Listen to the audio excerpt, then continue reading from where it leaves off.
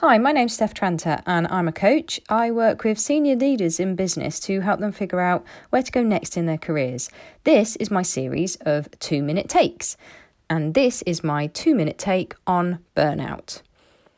The secret to preventing burnout is to look after your own emotional well-being. However, don't you find that we often say, we'll do the things for ourselves when we've finally got all the other stuff done on our to-do list, or when we can find the time? Yet we never find the time, do we? I think it's more we just don't prioritise the activities just for us. Why don't we prioritise them? Well, that's a combination of factors. Firstly, I think we see that dropping the activities just for us will have the least impact on others. Therefore, we won't be letting anyone down.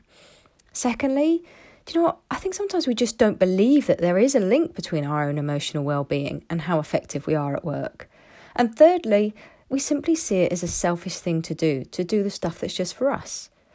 But here's why dropping the things for us leads to burnout. When our to-do lists get overwhelming and look unachievable, we look for things to drop. We choose to drop the stuff just for us, that run or walk we planned, or that relaxing bath, or that nice meal we were looking forward to cooking. By dropping these things for ourselves, our lives can begin to feel out of control, because all that's left on our to-do list is the stuff that serves other people. The more out of control we feel, the more stressed we get. The more stressed we get, the more easily we become overwhelmed. Then, the more overwhelmed we get, the more we drop the things for ourselves. And so the unending cycle continues, on and on and on until burnout. Then when we're burnt out, we can't do our jobs as well, if at all. Our relationships become strained. We can't be there for our friends and families as much as we'd like, and there's probably more conflict at work and at home. So in fact, given where this cycle leads us to, it seems that dropping the activities for ourselves actually has the biggest impact on others and lets people down far more than if we'd kept them on the list. It seems it's more selfish not to prioritise our own needs. So what can you do?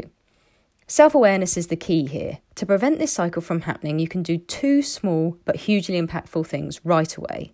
Number 1, know what feeds your emotional well-being. Know what you need and what makes you happy.